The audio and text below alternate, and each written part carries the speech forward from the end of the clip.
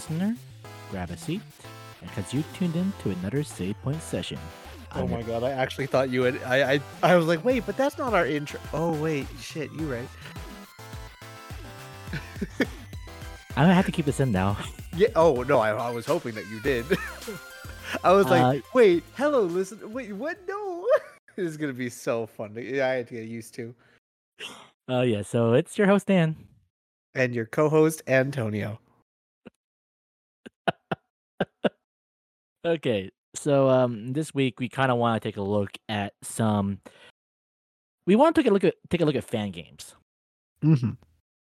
In case you don't know, a fan game is basically a fan making their own game based on a really popular IP. Sometimes those IPs haven't had a new game in a while, or they're just doing something that the original IP owners aren't doing. But at the end of the day, it's just done out of love, typically. So you're saying it's illegal? Yes, technically, the IP owners have the right to protect their copyright, and 9 times out of 10, they usually do. Majority's ones we want to talk about have been shut down, usually by one company. There's multiple, but we'll get to Nintendo very soon. Don't worry. For sure. Not all of them get the ban hammer though. Just the hype ones. Yeah, I mean, yeah. All right, so I figured I'd start this off with a really popular one that had a lot of hype around it, and let's talk about Pokemon Uranium. That was actually going to be the first one that I was going to bring up. I'm like, that to me is the colloquial example for a fan game that went above and beyond just a simple fan game and unfortunately met, a understandable but unfortunate end. So for the listener, what made Pokemon Uranium so interesting? It was essentially its own, it was quite literally its own game. Like, it had, if I remember right, it had its own type, the nuclear type, which was, I want to say, super effective towards everything, but also weak towards everything. There were new Pokemon. There was a new region, unique story, and everything. At that point, the only thing that was really kind of carried over from the original Pokemon was the system and the base roster. Mm-hmm. And some major differences is that you're not playing a kid. You actually are playing an actual teenager. Yeah, which I feel like Nintendo should do more of. Telling you, Pokemon Coliseum was one of my favorite games in the entire series. And he even had a little darker moment. Your mom dies in a nuclear catastrophe. Oh shit, that's right. Oh my god, spoilers, not spoilers, but because you mentioned the nuclear type and there's a reason for that. I forgot. Yeah, no, humans bring that into fruition. Mm-hmm. But unfortunately, with the growing popularity, that meant more attention, and with more attention, that meant Nintendo had to go ahead and send that dreaded cease and desist letter. Yep. And it was funny because if I remember right, this was way back. It was a good chunk of years back, but the game was actually released. It was completed and put out there for download, and I think it lasted it was somewhere between a week to a couple months, and then it was just shut down completely. Mm-hmm. Initially, the group who were making it refused, and they kept on updating the game. But eventually, they had to shut it down, along with the servers that were holding it. But because it's the internet, it still exists out there. You just gotta do a little bit more digging. And sometimes they'll still add 1 or 2 patches. Mm-hmm. Speaking of Pokemon, I feel like we would be doing a disservice if we didn't talk about PokéNet. I've actually never heard of that one. Which one is that? So PokéNet was basically the Pokemon MMO that Nintendo is sitting on their emergency button with. Really? Yes. So it was basically, how can I put this? It looked like the original classic red and blue style You can have, but the thing is, like, you can have people walk around. You catch, trade, evolve your Pokemon from the first 2 generations. But you were playing it with other people, and that was the cool part. Huh. Yeah, and it it was developed. They tried to make it in 2010. Obviously, immediately, nope, cease and desist. Yeah. But that doesn't stop people from either trying to make it or really try to manifest that they want that. And it is kind of surprising how they never made it yet. Hmm. I mean, I'd be down for that. I mean, Mhm. it's not quite an MMO, but I feel like they're starting to work towards that with like, what is it? What's the one that's coming out? Like Arceus, Pokemon something Arceus. Yeah, you're kind of slowly getting in that multiplayer aspect into these games, but it's drip fed. Like it is like bare minimum at the very least every generation. Mm-hmm. Sticking with Nintendo, let's talk about AM2R, another This Metroid 2 remake. this one I've heard of. Hmm. I actually was told about this during my initial stream of Super Metroid, Hmm. and man, I'm really sad this one didn't really go too much anywhere. Yeah, so here it was basically a remake of the Game Boy exclusive Metroid 2 with updated graphics, updated soundtrack. It was going to be a very faithful remaster, and obviously, Metroid fans, being the starved kids they were all about it. We There was haven't going to be new bosses. side note, we Yeah. haven't heard shit about Prime 4 since the trailer, since that logo trailer. You mean from the initial reveal of the Switch? Yeah, we haven't heard shit. I'm just I'm just saying. You talked about Metroid people being starved, and I'm like, I don't think people understand how starved they are. And we haven't had like a 2D Metroid in a while. Like Metroid's kind of gone in the 3D direction. We're very lucky to be getting Dread next month. Yeah, honestly, Dread is something that I am anything but dreading. And now this was taken down roughly like by 2016. It was scrubbed. They tried to scrub it from the internet, but of course, it still exists somewhere in some form. Oddly enough, by 2017, Nintendo would actually create a Metroid 2 remake called Metroid: Samus Returns for the 3DS. Mm-hmm. And that very same team was going to go on to create Metroid Dread. So it's sort of a happy ending that we get a Metroid 2 remake that's official and not going to be taken down. But okay, so why? Let's talk about Nintendo here. Why do you think they're so quick on the trigger to send these C and D letters? IP laws is what it really comes down to. Mm. It's IP laws are one of those things that I wish, just like with DMCA, they were kind of built for an era that we're no longer in. DMCA laws I fucking hate. Yeah. But the way that that's a whole nother fucking episode. But with IP laws, it essentially comes down to if you don't defend your IP, it becomes a lot easier for people to just be like, well, you didn't defend your IP, so I can just do this derivative work and make profit off of it, and it's fine, and you can't, and like Nintendo wouldn't be able to do anything about it. Mm-hmm. Like essentially, if they didn't defend like Mario or Metroid enough times, or even maybe just in like the one case where it would really matter, they could essentially lose the rights to Metroid, and it becomes more like public, and that's it. They can't do anything about it. It's a slippery slope that you just can't let yourself like go down. Yeah, It and unfortunately, sucks. like there are many ways to handle it, but obviously the quickest and dirtiest way is to just legally tell somebody you can't do this. Stop, cease, and also desist. And sometimes even just like the very idea of it, like let's talk about the numerous like Unreal Engine remake of Super Mario 64, Legend of Zelda, even GoldenEye. Mm-hmm. Those are okay. First of all, I'm gonna give a hot take here. I'm not all that impressed by those, to be honest. Yeah.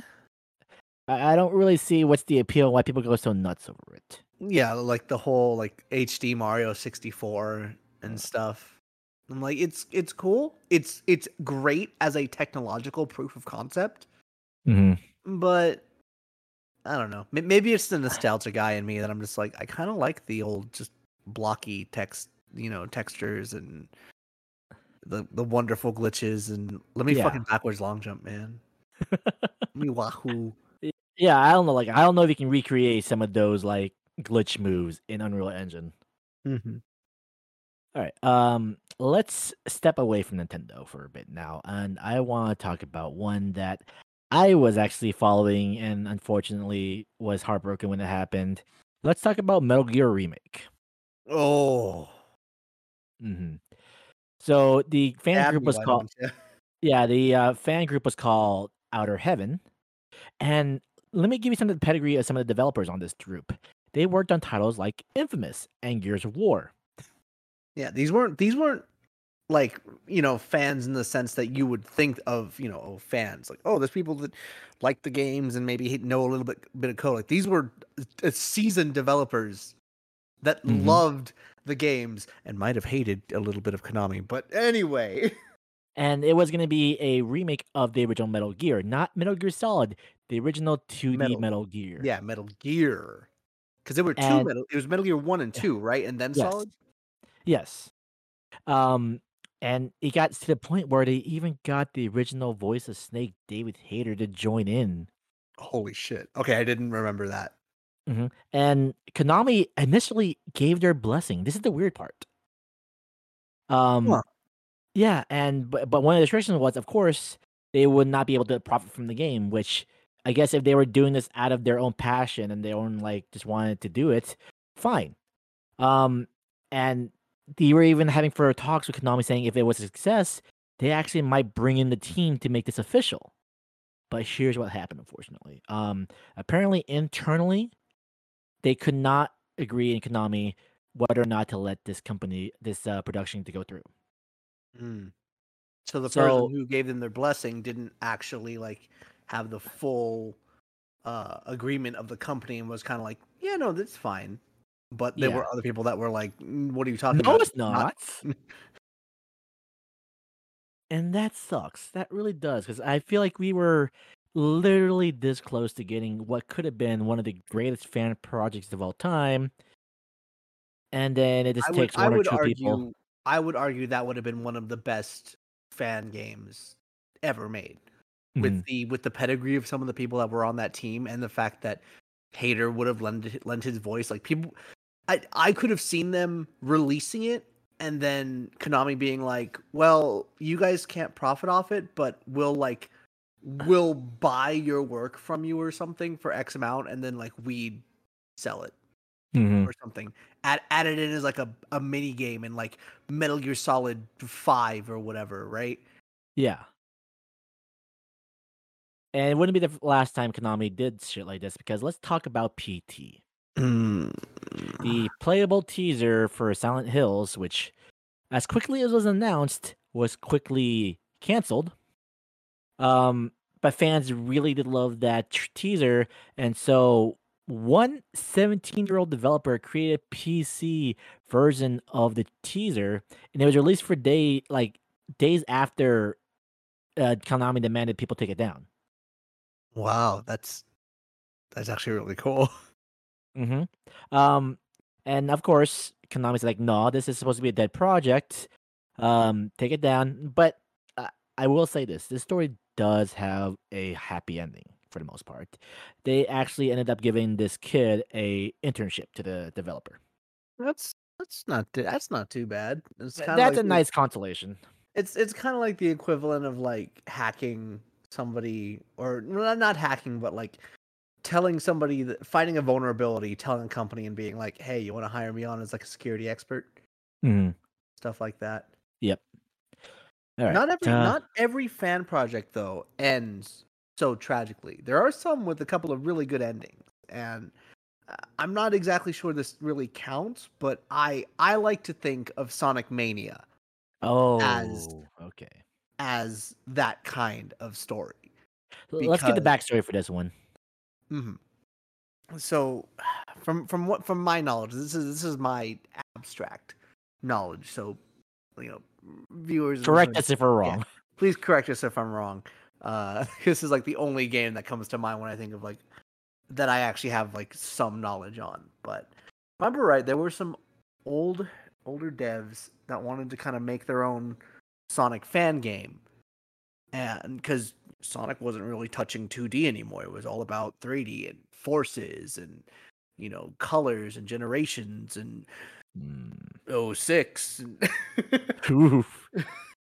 But like 2D Sonic was kind of just 2D Sonic, whatever. Like nobody did like the pixel art anymore, so they decided to kind of like take it on themselves and start working on their own little thing.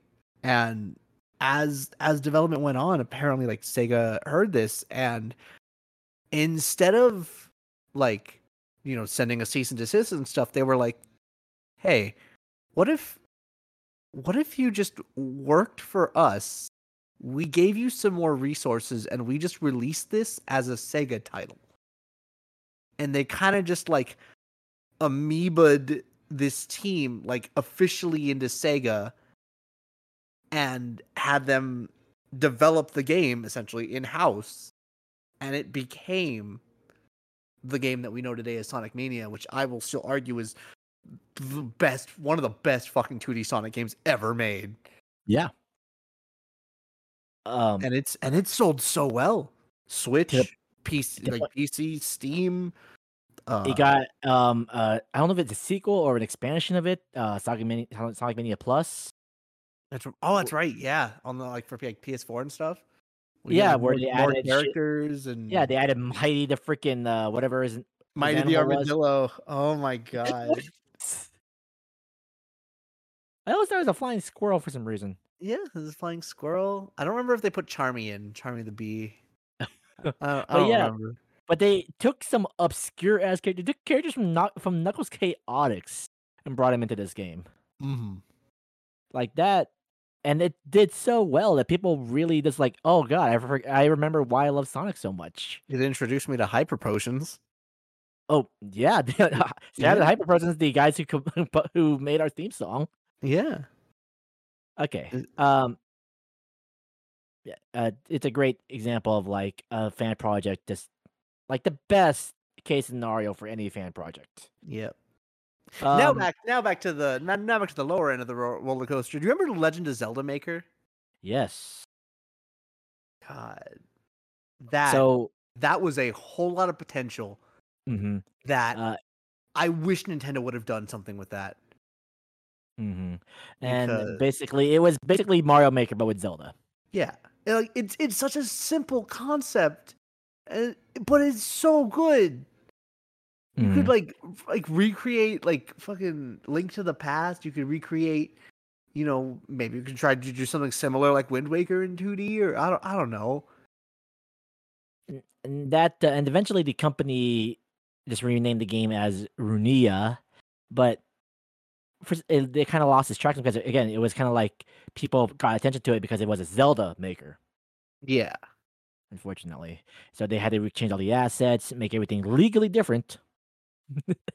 and And unfortunately, name and like title and everything does carry a lot of weight to it. Like you could tell me, oh, it's Runia, but it's essentially Legend of Zelda Maker. It's like, but is it Legend of Zelda Maker? No. no. Then, but why though?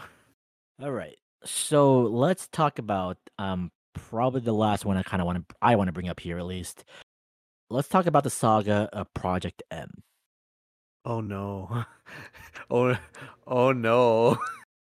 And the ripple that had on at least at the very least on the Smash scene. Oh my god. You know what's funny is after all this time, I kind of forgot that Project M was actually a fan game. Like I know for a fact that it is, but So here's the weird part. It's so huge. It's a fan game / mod. It's a mod for the 2008 release of Super Smash Bros. Brawl, where basically they tried to make it more balanced and kind of make the gameplay feel more similar to Melee because people live in the Because past. people won't shut up about Melee. Mhm. What? And outside of tweaking gameplay, they even brought back characters like Dr. Mario and Roy into the game.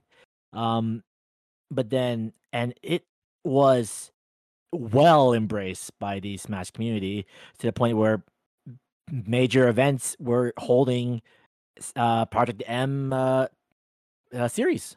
Like Project M became its own scene. Yes, I think there was Like, even a whole tournament dedicated just to Project M. yeah. Now, a lot of these tournaments would get thousands of views. Thousands of views, Thousands of solid prize pools too. None of this obviously officially Oh, sponsored by hmm. Nintendo. This was all grassroots. So this is a prize pool filled tournament with thousands of viewers on a mod to their game. You think Nintendo would be cool with it? Yeah, no, I don't see that. I don't see the problem. They weren't. No, And what a in surprise. in 2015, out of nowhere, they dropped development on Project M, and apparently the team behind that one is going to go on to make their own original IP. I haven't really followed up on that yet, but because of that, the effect of that has been felt recently because even recently we've had mods for even shit like Ultimate has actually had a mod going on, or I think so, or it's they try to still play M, and Nintendo shut down entire events because they were going to use a modded version of the game. Yep. What was it called? I want to say Dolphin, but I think it might have been Dolphin Emulator. Is what I'm thinking of. That's actually a funny story. That's as a side note, yeah, because Dolphin was the emulator for Melee, and for Like a lot of people, it allowed them to play. you're cutting off. Oh, okay. You might want to start from it allowed them to play the game.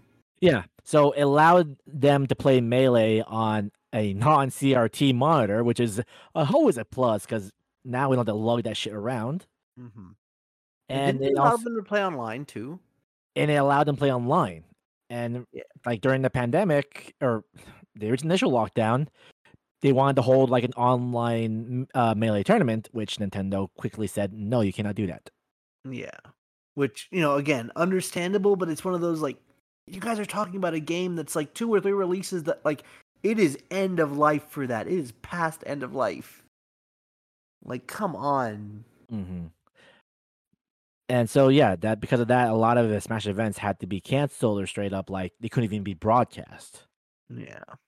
Which sucks. So if only there was something, like Super Smash Brothers that could like offer a nice competition to it. Nickelodeon All Stars. I was gonna try to be cool. It's like, but what kind of IP could possibly compete with Nintendo? Dude, I'm maining Powdered Toast Man. Okay, don't even at me. I am totally gonna be maging Nigel smashing Thornberry. Just for the meme. You know what? Again, if you can't make a modern version of Smash, make your own Smash. Apparently, yeah. I mean, just try making your own Smash. You either get to see yourself become Nickelodeon All Stars, or you become PlayStation All Star Battle, or you become Brawlhalla. Oh no, oh no, oh no, but yeah, that piece. Yeah, that is just a small sample of notable fan games that generate so much hype. People like create thousands of articles about, and then is quickly snuffed out. How do you like defend about this? I've heard like Wooly from Castle Super Beast. He released this video, and he was like, "Here's my advice to all you fan game makers: shut the fuck up. Release it when it's done. Don't try to say, hey guys, look what I'm working on. Here, Here's what I got, guys. Get it before it's taken down. Honestly, like that's. I don't want to sound like underhanded, but that's kind of the best advice. Is like I know it sucks not being able to generate hype for it, but if you release it and it's finished and they give you a C&D, here's the thing: you've already planted the seeds. Yeah, right. It's out there. It's out of your hand. Internet's gonna. Genie's out of the bottle. Yeah. You cannot put squeezed toothpaste back in the tube. Mm-hmm. Well, I mean, I can try, but. Well, either way, you can try, but you're always going to miss a few. I mean, the metaphor still stands. Yeah, I guess that's. And again, we are not lawyers by any means. We do not have a clear grasp on copyright law, but we're just fans, and as fans, I think the idea is like just shut up, keep your head down, and release it when it's done. And if a company tells you to cease and desist, you cease and fucking desist. You will not win. But let the internet do its thing afterwards. So yeah, we want to hear from you guys though. If you guys have any fan projects that you absolutely were looking forward to that got canceled before they saw the light of day, or somehow managed to actually come out without being C&D to death, let us know. Hit us up on the official network socials at NGP Productions on just about everything. You can actually find a link tree to that below. Or where can people find us individually? Antonio? You can find me streaming on Twitch at twitch.tv/AKL Trifecta. You can also find me on Facebook and Twitter and YouTube, also AKL Trifecta. And you can find all my socials and my Twitch channel on the link tree in the description below this episode. Honestly, I think it's just much easier to say. But thank you guys so much for listening to our first official episode of Save Point Session. If you like what we do, please do not forget to leave us a rating, a review on wherever you listen to this podcast. And while you're on like that platform, check out the other shows on our network. If you like K-pop, anime, or an awesome tabletop campaign based on Monster of the Week, check it out. I'm sure you'll find something you enjoy. And who knows, if more people like leave us reviews, maybe we'll consider adding a new show on the network and making me do more work. I don't know why I'm putting that out there, because my girlfriend's gonna kill me if she finds out I'm working on more shit. I lost myself there for a moment. Gotta take a break, bro. But podcasts have to be made, guys. But again, thank you guys so much for listening to Save Point Sessions. And until next time, bye everybody.